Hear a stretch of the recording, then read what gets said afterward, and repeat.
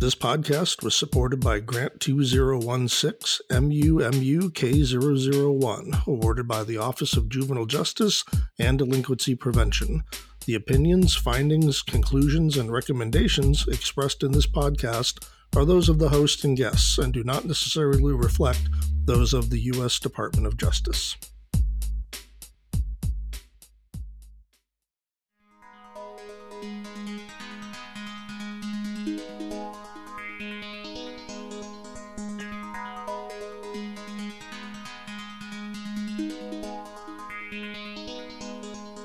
Welcome, everyone, to the Reflections on Research podcast. I'm your host, Mike Geringer, Director of Research and Evaluation at Mentor, the National Mentoring Partnership.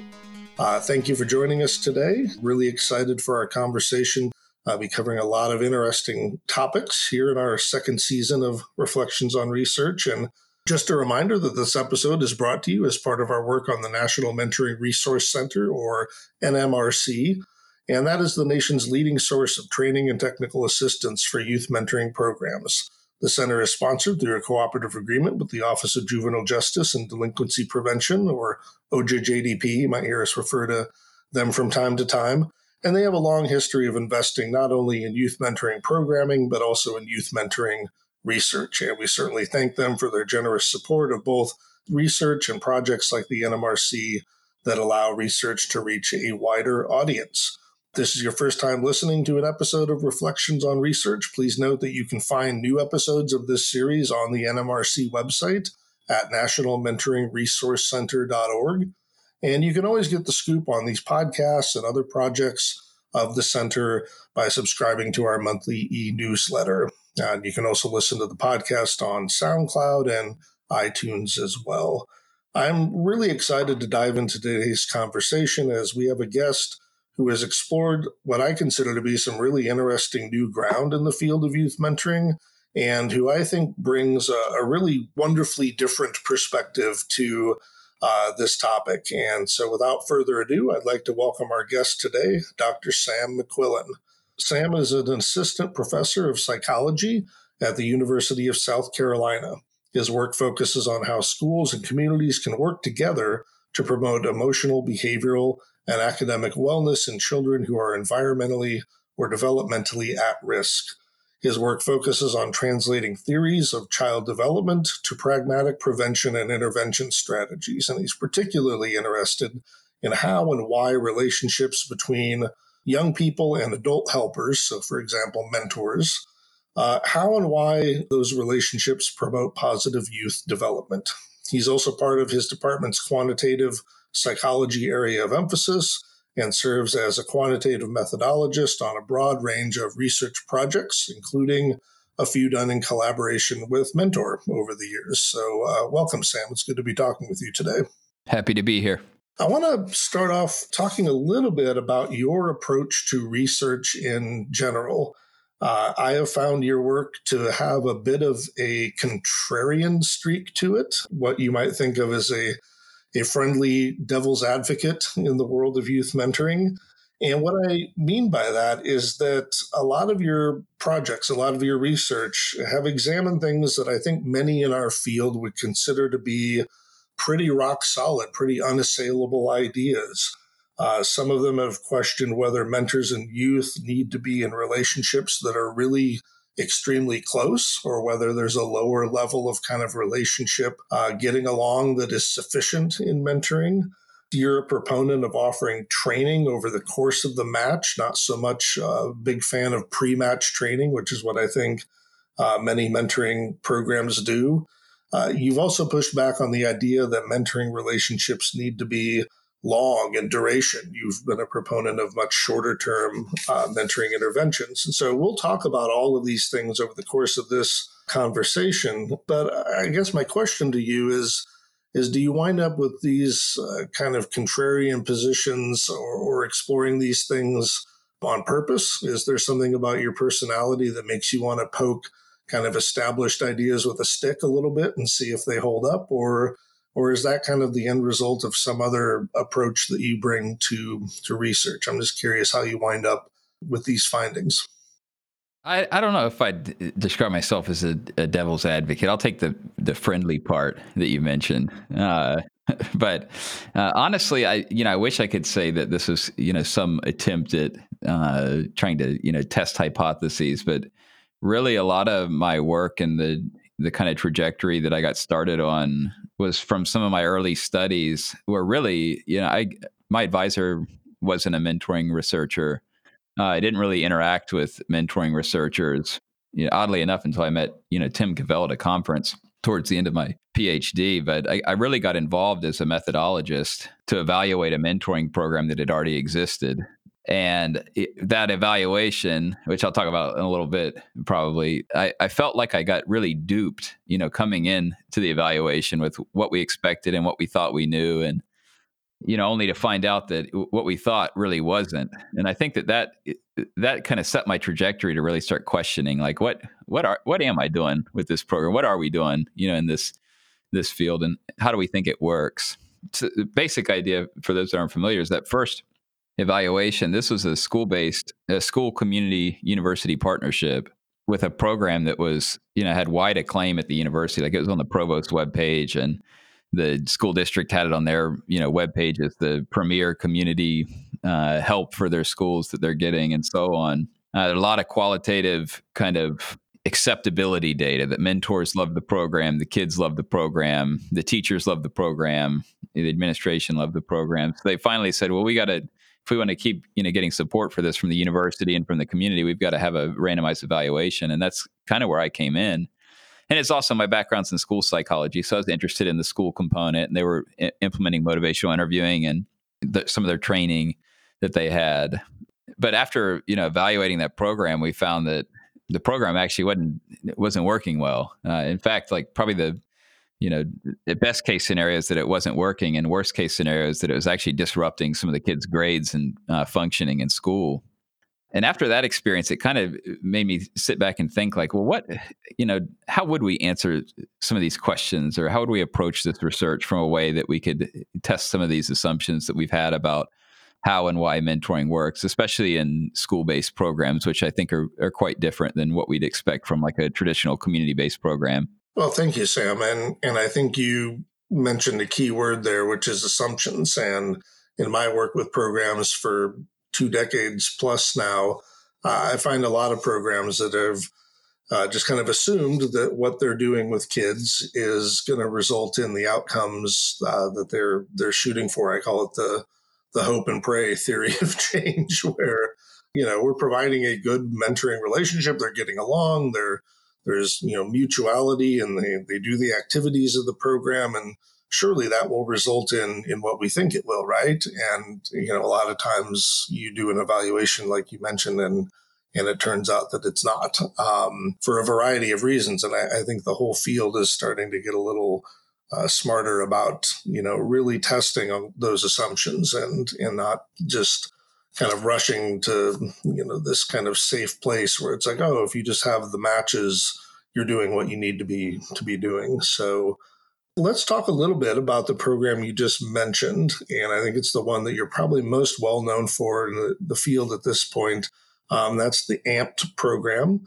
This is a program that works with middle school youth to improve their academic performance, their engagement in school, but it's doing it using a shorter term mentoring relationship. And this program is infused with a number of kind of theoretically based practices. You mentioned the motivational interviewing component of it. Talk a little bit about the development of this program, and you mentioned how you got involved doing the evaluation, but I'm just curious as to kind of how did they come about this stew of different things that mentors are doing with kids in this program? So some of my other research that I've done has been focused on motivational interviewing. You might say motivational interviewing proper, with trained psychologists or counselors providing motivational interviewing in school systems. And it's an intriguing approach to helping, in part because of the remarkable evidence base for it. And I think theoretically it's interesting because the approach to studying motivational interviewing has been very objective and behavioral, where a lot of the research here actually blends into psycholinguistics in addition to kind of the counseling literature, where They're really looking at like what is the verbal behavior of these helpers and how does it influence the likelihood that the person that they're trying to help will change. So that intrigued me. Part of our program of study, and there was some lines of research going on with that, and it ended up bleeding into this mentoring program. Really, what got me interested in studying this, AMPed, but now named AMPed, but before it was kind of this, Frankenstein-like program that they were implementing prior to the first evaluation, was that they had this really kind of like you described, this kitchen sink almost approach to helping that had a little bit of motivational interviewing. At the time, it had some like growth mindset type stuff and some future selves type things and a bunch of of the buzzwords that you see from education and counseling and psychotherapy. I was particularly interested in the motivational interviewing component. But one of the things that we learned from that first evaluation and even into the second evaluation that I think was published later in 2013 or 2015 was that, the mentors were not doing the things that we asked them to do or encouraged them to do, like using motivational interviewing, consistent verbal behaviors. And then they were doing the things that we asked them not to do or to try and stay away from. And it's kind of an eye-opening experience, evaluating the program to see that our expectations or assumptions for even, what we'd like the range of things that mentors are doing with the young people to do were just inconsistent with what was actually happening. So I think one of the movements that happened to kind of amped as it is today is that we got really structured on kind of what are the expectations of the program.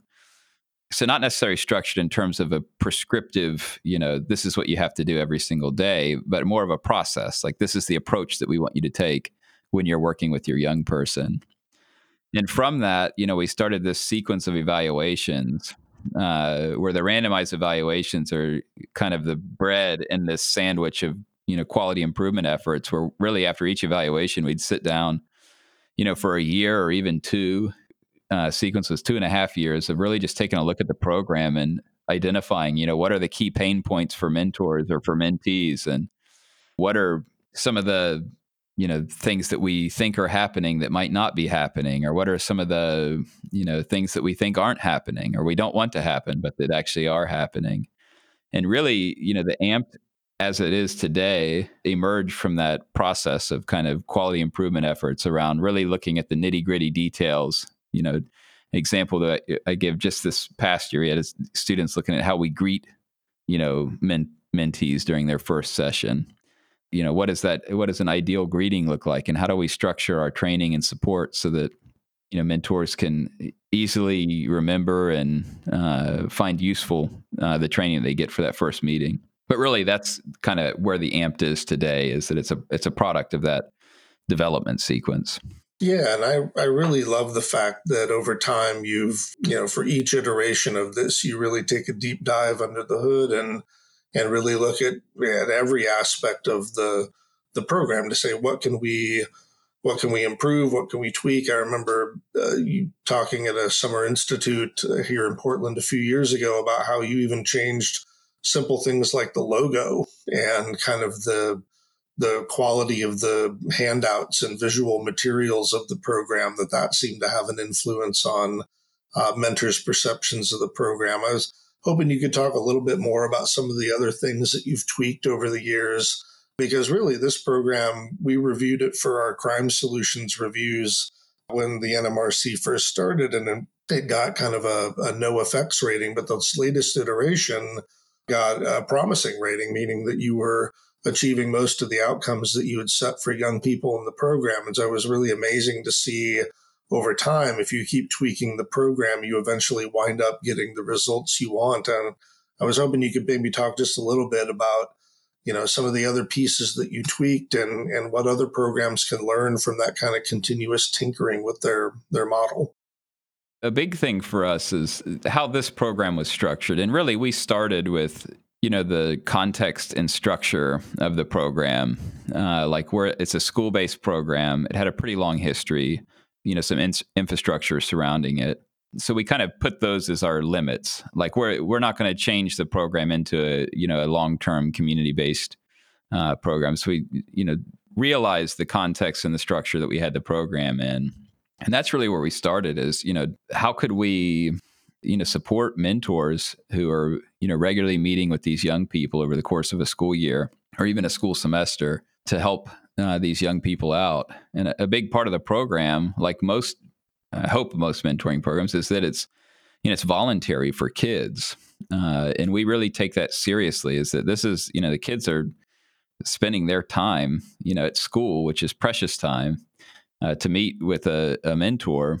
We wanted to make sure that was a valuable part of their week when they were meeting them. And part of the training that we go through with mentors is, in many ways, even in like a brief school-based mentoring program, we're interfering with these young people's lives. Like we need to be careful and, think about where our blind spots or errors or the disruption that we could cause, in their life at school or home or otherwise.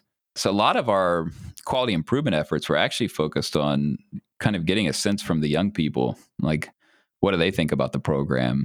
Like you talked about our logo, as we originally had this logo. It's a school-based program, and we put it all over our manuals and stuff like that. And at one point, we had shirts that mentors would wear, but the original logo was 2 book bags, and one was bigger than the other. And this was something that I probably came up with, you thinking that it was a great idea. And the big book bag was for the mentor, little book bag was for the little, kind of like the big brothers, big sisters type idea. But we did some focus groups with kids and asked them about different things on the program, and over again, like independent of each other, students, so they really didn't like that one of the book bags was bigger than the other one, which is, I would have never thought of that, And then you think about it and you're like, yeah, it kind of does have some weird connotation. Like, my bag is, bigger and, and all this, but that was something they told us. So we ended up changing the logo. Now the book bags are the same size, but a lot of stuff is like that. Like, I think the best indicator of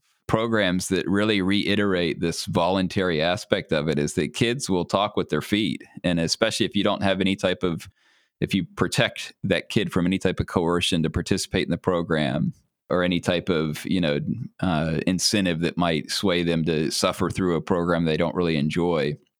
Kids will come to a program that they enjoy, and they'll walk away from a program they don't. And then also getting the sense from our mentors, most of the mentors they know the mentee that they're working with way better than I do. And even the supervisors do. And they can get a sense of like what's working well and what's not working well, and, what they need to actually help the young person they're working with, or what they need to actually, engage or learn more about the young person or relate to the young person they're working with.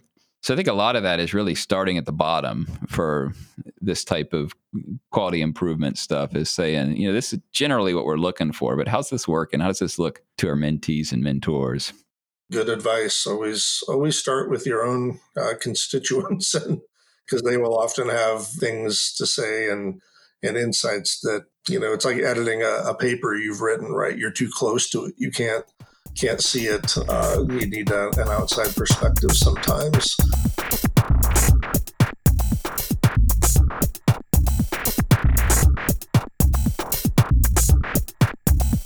I want to circle back, Sam, and ask about one last thing about kind of the AMPed program and the approach they take to get these middle schoolers kind of re-engaged with school and motivated, and that is the motivational interviewing aspect of it. You'd mentioned earlier that there's a big linguistic component to it, that it's very much about what you are saying to the young person with a lot of specificity. And so I just wanted to get a sense from you, what is it about motivational interviewing that you think is a good fit for getting young people kind of back on track with their attitudes about school and kind of their level of engagement with school, and how good of a fit is that for mentoring, which I think we often think of mentoring as being kind of free form and you just got to be yourself and go with the flow naturally in what you're doing. But MI is pretty prescriptive, and I just was curious to hear how well you think it fits with mentoring and kind of what you've had to do to make it work in the AMPed program. Right. No, I think, well, I don't know if I describe motivational interviewing as prescriptive. So I'll talk a little bit about that. But first, to answer your question of like, what is actually happening in this, the main reason that we found some merit in motivational interviewing in mentoring is that oftentimes, not always, but many times mentors talk with their mentees about behavior change. This could be, changing their schoolwork behavior or risky behavior or, aggressive behavior at school and so on. And there's some growing and really, in my opinion, really strong relative to other findings in counseling evidence that there are some things that are really helpful for promoting behavior change, and then other things that are less helpful. So, from the motivational interviewing lens, a lot of the approach is grounded in this idea of trying to reduce something we call the writing reflex. And the writing reflex is something that I think, probably helpers like mentors or teachers or psychologists, we probably, just from instinct, are more prone to this type of thing than others. But the writing reflex is an attempt to correct a problem for someone else. And you're probably, we know it when we see it, but it might be hard to kind of think about how you use these in conversations. Some examples of these, though, are like giving people advice or warning them away from doing something, having some promised threat that might happen to them if they keep doing something. Assuming like the role of an expert or trying to appeal to old war stories from your childhood to persuade them to stop doing. There's a bunch of these examples of writing reflexes, which are, you can think of like making suggestions or moralizing. So moralizing this idea of like, you really shouldn't be doing that. We always tell our mentors, don't should on your mentee. Don't tell them what they should or shouldn't be doing. Shaming or ridiculing, or like, sometimes when conversations about behavior change come up, some mentors will just avoid those conversations. Like they'll distract, from the conversation or make a joke or humorize to get away from conversations about behavior change, which can often be difficult. So really, that's kind of the basic idea is that we're trying to avoid the writing reflex. And some might ask, why do you want to avoid the writing reflex if these kids are doing stuff that's wrong? Well, there's decades of research in cognitive dissonance and social psychology that support this idea that people will resist persuasion when they're not sure if they want to change. So the fields of marketing and other behavioral sciences have figured this out long before, and it seems to be pretty consistent across domains of behavior change. So the basic idea of motivational interviewing is that we want to reduce the likelihood that we engage in helping that's actually harmful. We use a term often called harmful helping, which is well-intended approaches to having conversation that actually make people less likely to change. And then the other part of that is, finding out reasons that, the young person you're working with might want to change.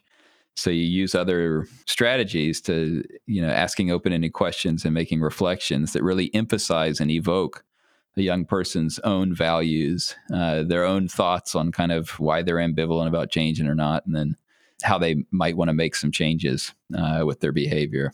So it's really a strategy for getting the young person to reflect on their own self. Is that a fair way of putting it? Getting them to think about what's important to them, why they may be, kind of disengaged from school, and coming up with reasons that are internal to them, not, as you said, from an external source telling them they should be interested in school. But it's a way of unpacking why they want to be engaged in school. Is that a fair way of putting it? Right. Yeah. No, I think that's a great way to put it. People are happier and they're more likely to commit to change efforts if those efforts are consistent with their own values.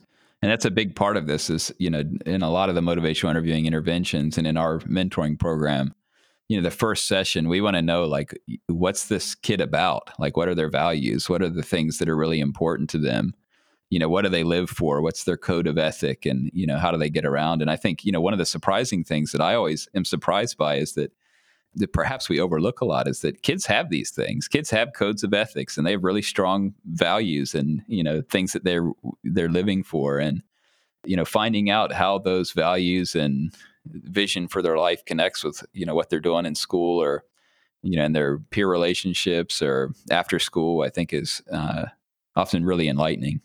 That's great. And it seems to almost be, well, one, I mean, what you just described is a very youth centric approach to mentoring, right? Finding out who you are and what your values are, and then building from there. And boy, I'll tell you, when you mentioned the writing reflexes, I thought, that's a lot of the mentoring field, is that giving advice, telling war stories, doing the should thing.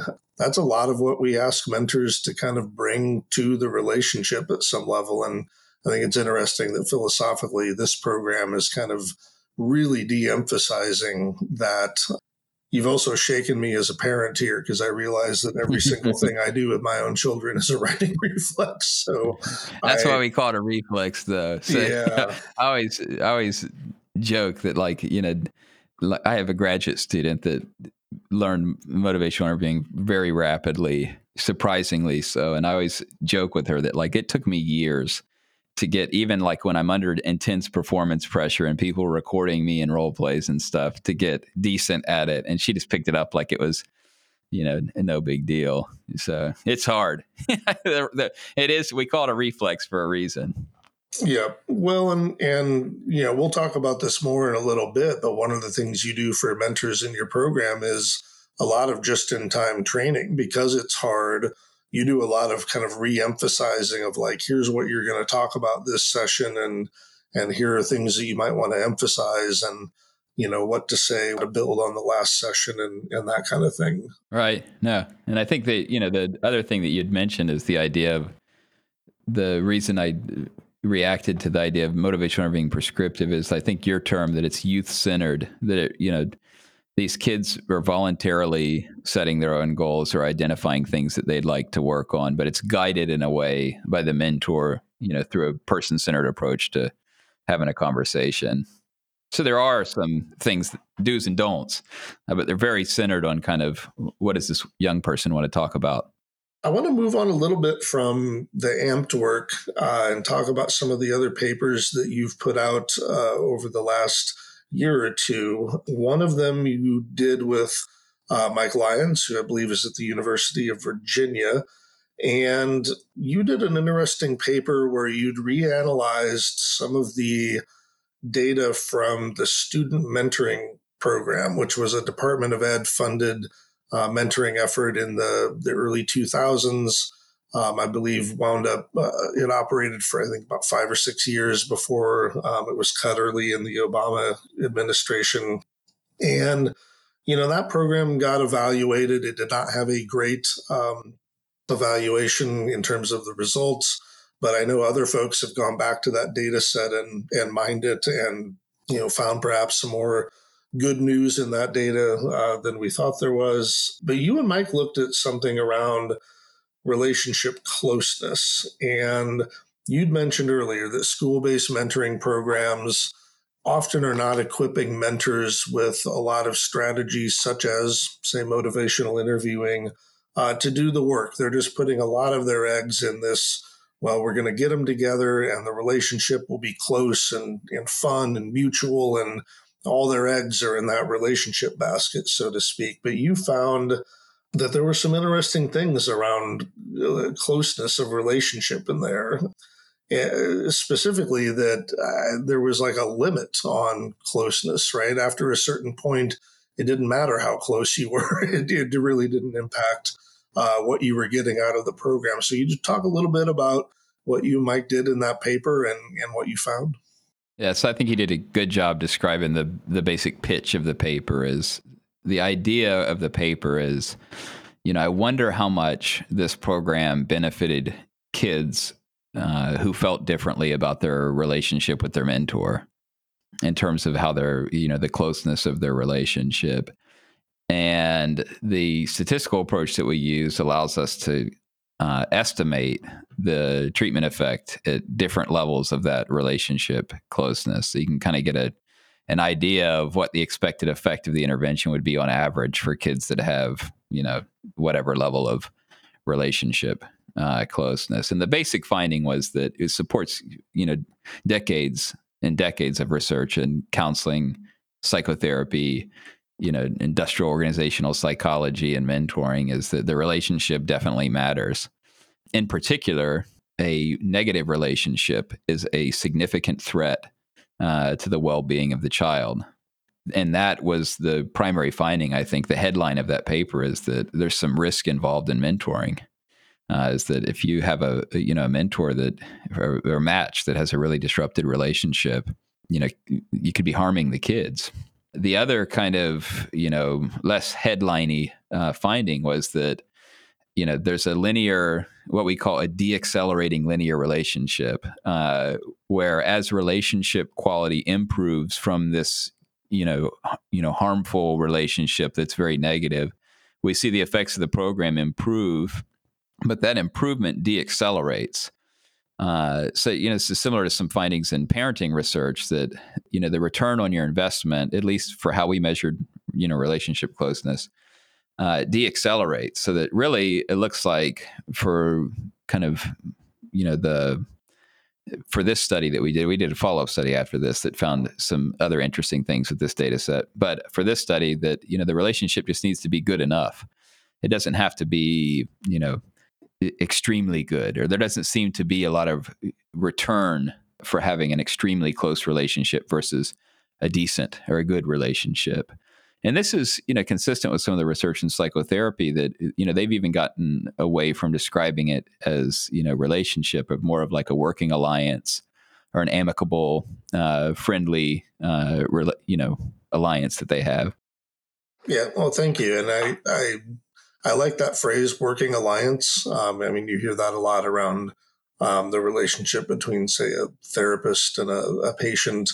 But it's an interesting notion in the world of mentoring where we have this mantra of like, closer is better, and you should be as much like a family member to the kid as you can be, right? And I think for a school-based context in particular, I think it's interesting to note that you can often get the same type of results by just having a good working relationship, right? It doesn't, we're only going to be together for a school year most likely. And there's a lot of breaks in the school year. So there's probably some limits to how deep of a bond we're going to be able to form as a mentor and mentee. So let's focus on just having a good working relationship. And if you think about it, that makes sense. I want to ask a quick follow up around that finding you mentioned around negative relationships. How prevalent were those? I mean, obviously, they were harmful to the young people that were experiencing them, but was that a fairly rare occurrence, or did you perhaps find more of that than you thought you might in that data set?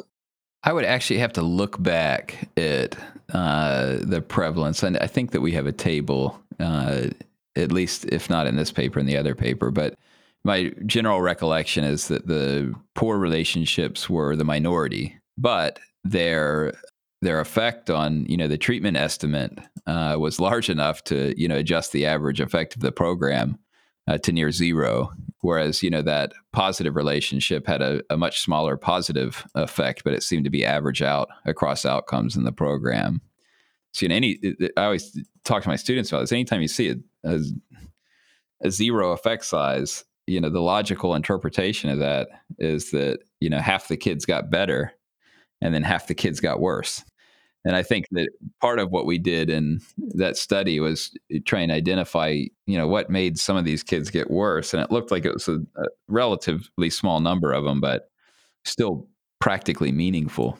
Yeah, well, and we can make the argument if the goal is to do no harm, then one is too many. But it's important. I'm glad you're calling out the fact that even in these kind of fairly benign school-based programs where we're not talking about major life struggles, we're just trying to get you to focus on school a little bit more. There is still the potential there for that to be a harmful interaction and a really negative experience. I think we forget that sometimes. I want to ask about another paper that you wrote this past year or two that talked about something that we've kind of hinted at throughout this conversation, which is that a lot of mentoring programs, particularly school-based ones, don't really give mentors a clear set of actions and activities to do, right? They're kind of just letting them, do whatever it seems like the kid they're working with needs. So you have some mentors that are spending a lot of time teaching homework skills. Others are helping with test prep and doing tutoring type things. Others are talking about bullying at school, whatever it may be.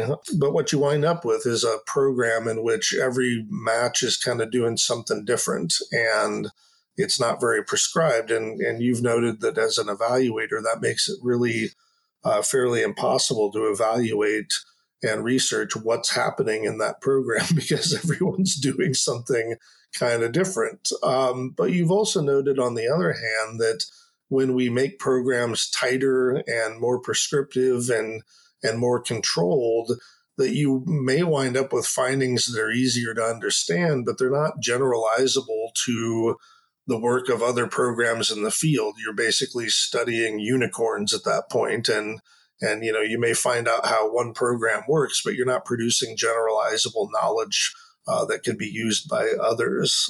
So I guess a question for you is, how do we equip mentors with more skills, with more kind of prescribed things that they should be doing that we know work, without turning mentoring into a cookie cutter operation? How do we balance that problem? Right. Yeah, I think I love what you said of how do we have useful studies that don't then turn mentoring into a cookie cutter. And I think that was the real purpose of that paper, is to find some balance between this idea that programs should be very prescriptive to reach the outcomes that they're intending to, versus this idea that, if you do that, is it really mentoring or is it something else? And I think the purpose of the paper was really to provide some suggestions for researchers on how we could study this, without throwing the baby out with the bathwater. The first part of the paper on prescription and, we don't really know what's happening or what mentors are doing with mentees, it's a methodological problem. So it's not necessarily a problem with, the mentoring field, but it's really a problem with how mentoring has been researched in the past. And the problem with that is if we don't know what mentors are doing with the young people they're working with, regardless of if we find effects, the inferences come from some unknown source. So it's hard to make sense practically or scientifically of that type of research. And especially given the consideration that you mentioned, that mentors do all kinds of stuff with young people, especially in most programs. I'm always surprised, even in my program, which I think many would argue is on the more prescriptive end of the spectrum, there's a ton of variability in what these mentors are doing with the young people they're working with, in terms of the goals they set, the activities they're doing together, the modules that they select to work with on, with each other. So we have a long kind of, discussion of why that's problematic in the experiment. But, the kind of initial reaction, I think, to that for me, and I think for other researchers in the field, was then, well, if that's a big problem, then we need to prescribe the activities so that we know what they're doing and we can make valid inferences and we can improve the science of the field and so on. The basic idea of this comes from, methods work. You often hear people say, max min con, which is the approach to conducting experiments, which is the idea of, you maximize the difference between groups, what they call the experimental variance. You try and make the groups as different from each other as you can, a nice contrast between those that get mentoring and those that don't. Then you try and minimize the error variance. And a big source of error variance in experiments is, difference in the treatment construct, which in mentoring, this, for conducting experiments like a randomized evaluation, this is a big problem because there's a lot of differences in what people are working on, the type of goals that they're setting, the activities they do, or, how they're approaching their relationship. And then the other idea is, control for potential confounding variables that might influence the dependent variable. And all these things, a lot of the suggestions around what I think a lot of people would call the prevention science approach, or, the more prescriptive approach, are really suggestions to improve the usefulness of experiments more so than suggestions to improve the effects of mentoring at large. And I think that's that dynamic that we really tried to balance in that paper, is that it doesn't have to be either or. And I think a lot of this is because mentoring as a field has inherited a lot of the design characteristics for the experiments from intervention services and so on that are, by definition prescriptive, which are things like education and psychotherapy for specific mental disorders and so on. Well, thank you. I'm glad that folks like you are thinking deeply about how to study mentoring more effectively, right? And if my 20 years in this field has taught me anything, it's that this is a very hard type of support to measure, both in its delivery and in what young people are getting out of it. And I'm still convinced that you don't see the long term impact of having had a mentor, even a brief one in working alliance type relationship. I think that there are probably sleeper outcomes from that don't hit until you're in your 30s or 40s. I'm constantly reflecting back on adults that I had in my life, and if you'd asked me at the time, how did that adult help you, and what did it result in? I couldn't have told you, right?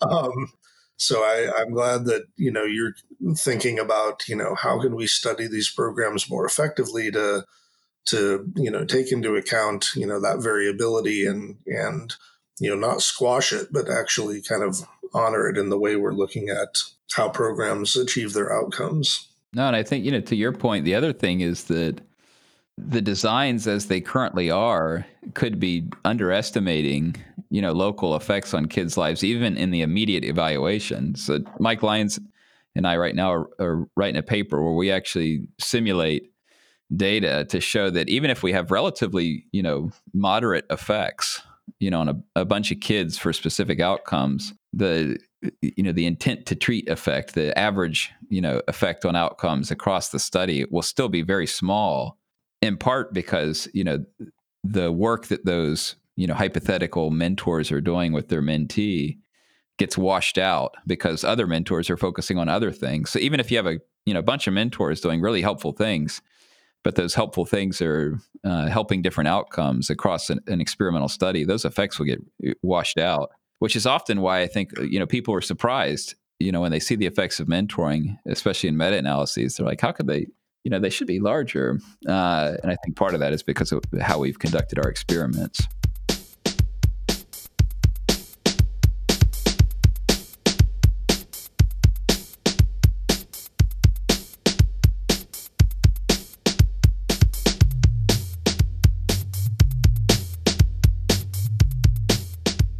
I want to circle back and mention and talk about one last thing that I know you do in the AMPT program, and that you have also written a paper about recently. And that's the ideas of both just in time training, but also task shifting. Task shifting meaning that instead of having, in some cases, highly trained professionals delivering something to young people, that we can get other people in those kids' lives to deliver whatever the intervention or service might be. And I believe you did a study around counseling and academic support tasks in which you kind of had a bunch of college students do something that would usually be done by mental health professionals or trained therapists, and really showed that you can kind of task shift and have lay people in some instances achieve very similar results. And there's all kinds of good reasons for doing that. You can take things to scale, you can do them more cheaply. But I'm hoping you can just describe that study a little bit and what you found. And really, my question is, are we better off task shifting and having lay people such as mentors, volunteers, for example, doing some of these things? Or should we instead be fighting for more funding to hire professionals, right? Is task shifting just a way of shifting the burden of something onto people that may not be ready for it? I'd just be curious your thoughts around that.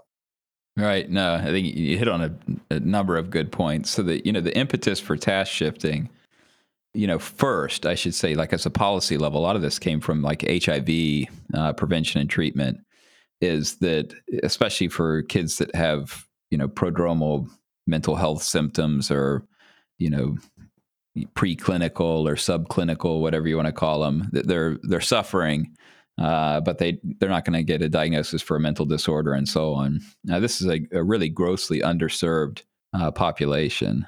Now, without even stopping there, I mean, the population of people with diagnosable mental illnesses for young people. These people are not getting the services they need, and there's pretty good evidence. Like if you look at the Bureau of Labor Statistics for job growth in mental health professions and the projected rates of the burden of mental illness in young people, market forces or insurance policy will not solve that problem unless you have a really Pollyannic picture of what the future will look like. It's just not going to happen.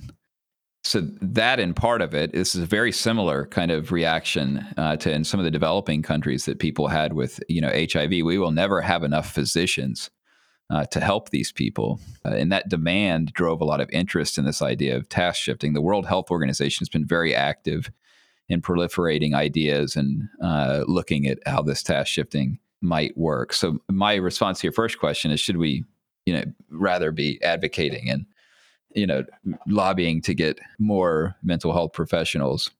I think it's both. And I think that in conjunction with really serious advocacy for the country to realize the really serious, suffering that kids are going through because of untreated or mistreated mental and behavioral health problems. We also need to be thinking about how we can expand access to services, even if they aren't from professionals.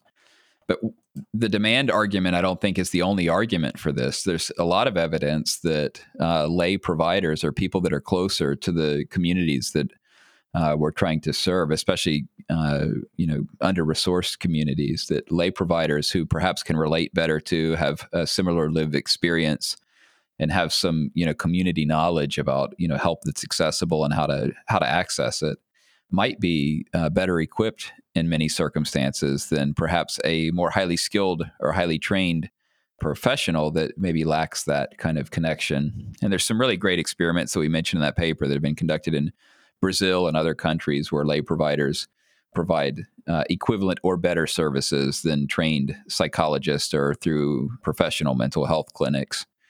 So I think that there's two arguments for it. One is the demand, and the other is that we could perhaps strengthen services by equipping these lay providers. But with all that said, I think a third of that paper are pretty significant ethical considerations. So there's some really memorable bad examples of when task shifting was very disruptive to systems and that provided care that was inferior to the care that people would have received if it was professionally delivered. And right now, especially in mentoring, there's some really basic research that needs to be done. Like, can mentors actually do the stuff that we'd be asking them to do? And if they do it, is it safe and effective? So I think from a researcher standpoint, this stuff is really intriguing and exciting. But I think from a practice standpoint, I would be very hesitant to, advocate on behalf of major task shifting or systemic structured efforts to shift tasks from mental health providers to mentors. Thanks, Sam. And I feel like that leads perfectly into my last question for you. And, I feel like a lot of what mentoring has undergone in the last 15 years or so, maybe the last decade, I don't know if I'd call it task shifting, but I feel like what the average volunteer mentor in the average program is asked to take on these days is radically different than what it was 15, 20 years ago, right? I'm seeing mentoring applied to youth, as you noted, with serious mental health challenges. I'm seeing mentoring discussed as a school reform vehicle so that we can kind of revitalize America's schools through relationships, workforce development, even things like socioeconomic, equality and equity, right? So using mentoring as kind of this transformative strategy for society. And that's a lot different than just, would you be kind of a big brother like figure to this kid and go to some ball games and have some fun, and they'll be happier and feel better about themselves. Like, that's the shift that we've undergone in 20 years for a lot of reasons. But I think about a lot of your work, and I've heard you talk about the value of small wins and using mentoring in kind of these targeted ways to help a young person at a particular point in time overcome a particular hurdle that's right there in front of them. And so I guess my last question to you is, do you think mentoring relationships can be transformative in that way that we often think of them, as in literally changing the trajectory of lives? Or it seems like a lot of your work is around hitting singles instead of hitting home runs. And I'm just curious to see if you think we should focus on kind of those smaller wins and smaller hurdles, or should we be doing programming that is trying to hit that home run? Just be curious your thoughts around that. I think, again, it's like a both and type of thing.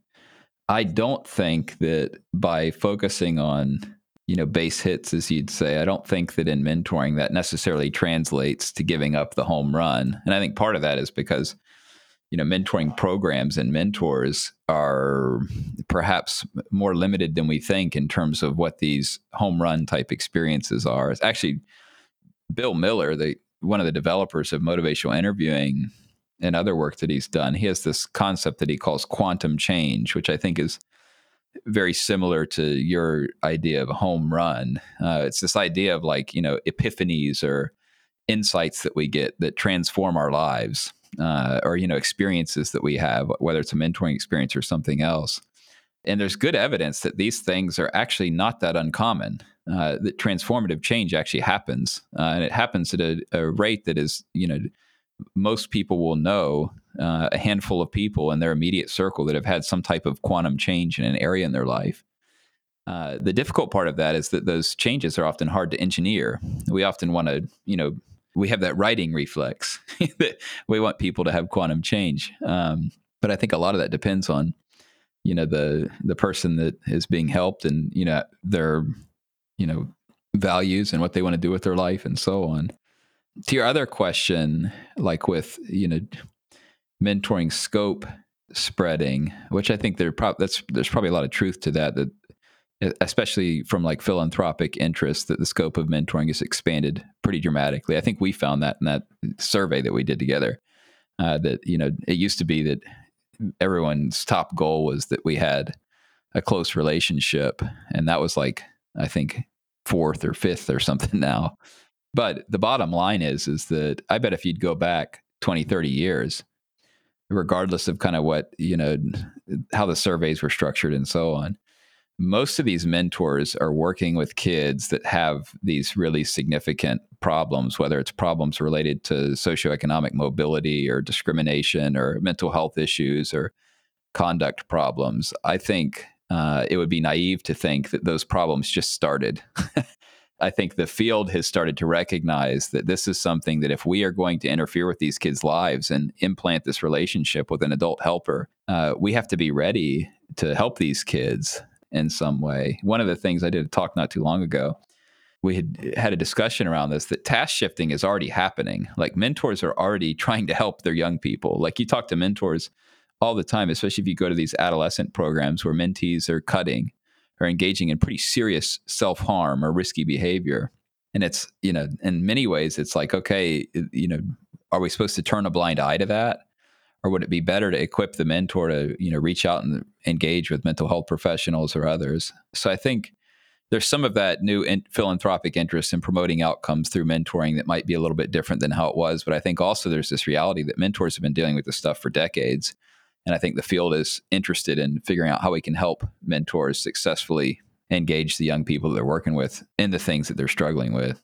Well, thank you, Sam. I really appreciate your perspective on that. And I want to end with one final question, the bonus question, which is something I'm doing with every guest this season on the podcast. And the bonus question is this: if you could wave a magic wand and change one thing about the mentoring field, the mentoring movement as a whole, what would it be?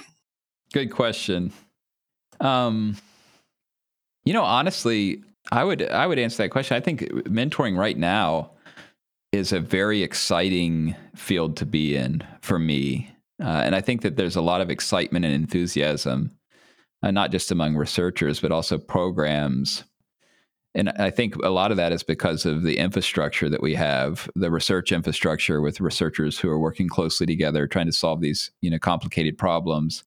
We have, programs with long histories that are, scaled, where they're, serving a lot of people and have access to research evidence. They can change their program. And if I could wave a magic wand, one thing that I would maybe not change, but I would wish that we'd have some stability in the infrastructure that we have right now. I think progress in these areas is probably slower than all of us would like.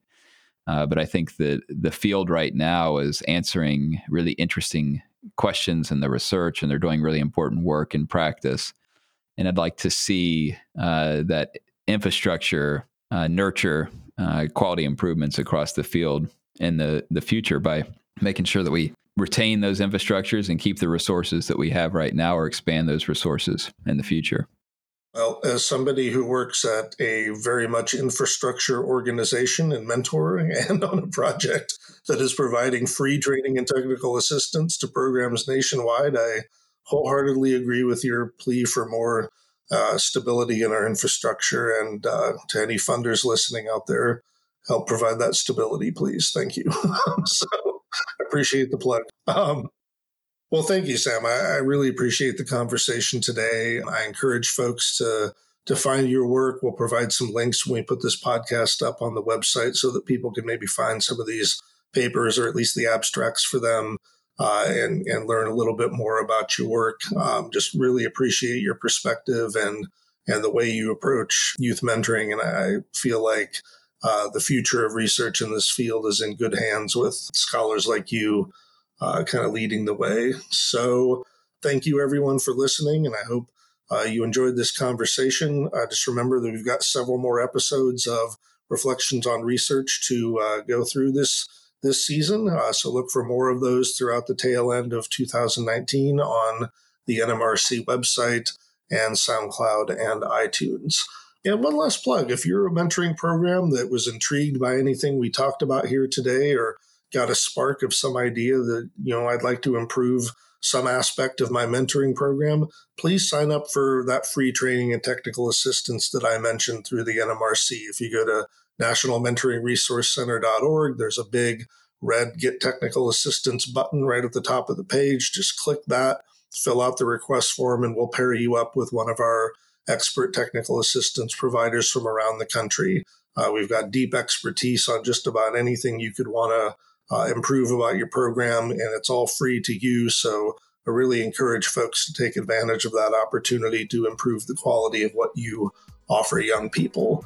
So on behalf of OJJDP and the National Mentoring Resource Center, thanks again for joining us. And remember, the research may seem like it's definitive at times, but I really think we determine what's true and real in this field through good conversations about research like this. So thank you, Sam, for your time, and we'll see you next time on Reflections on Research.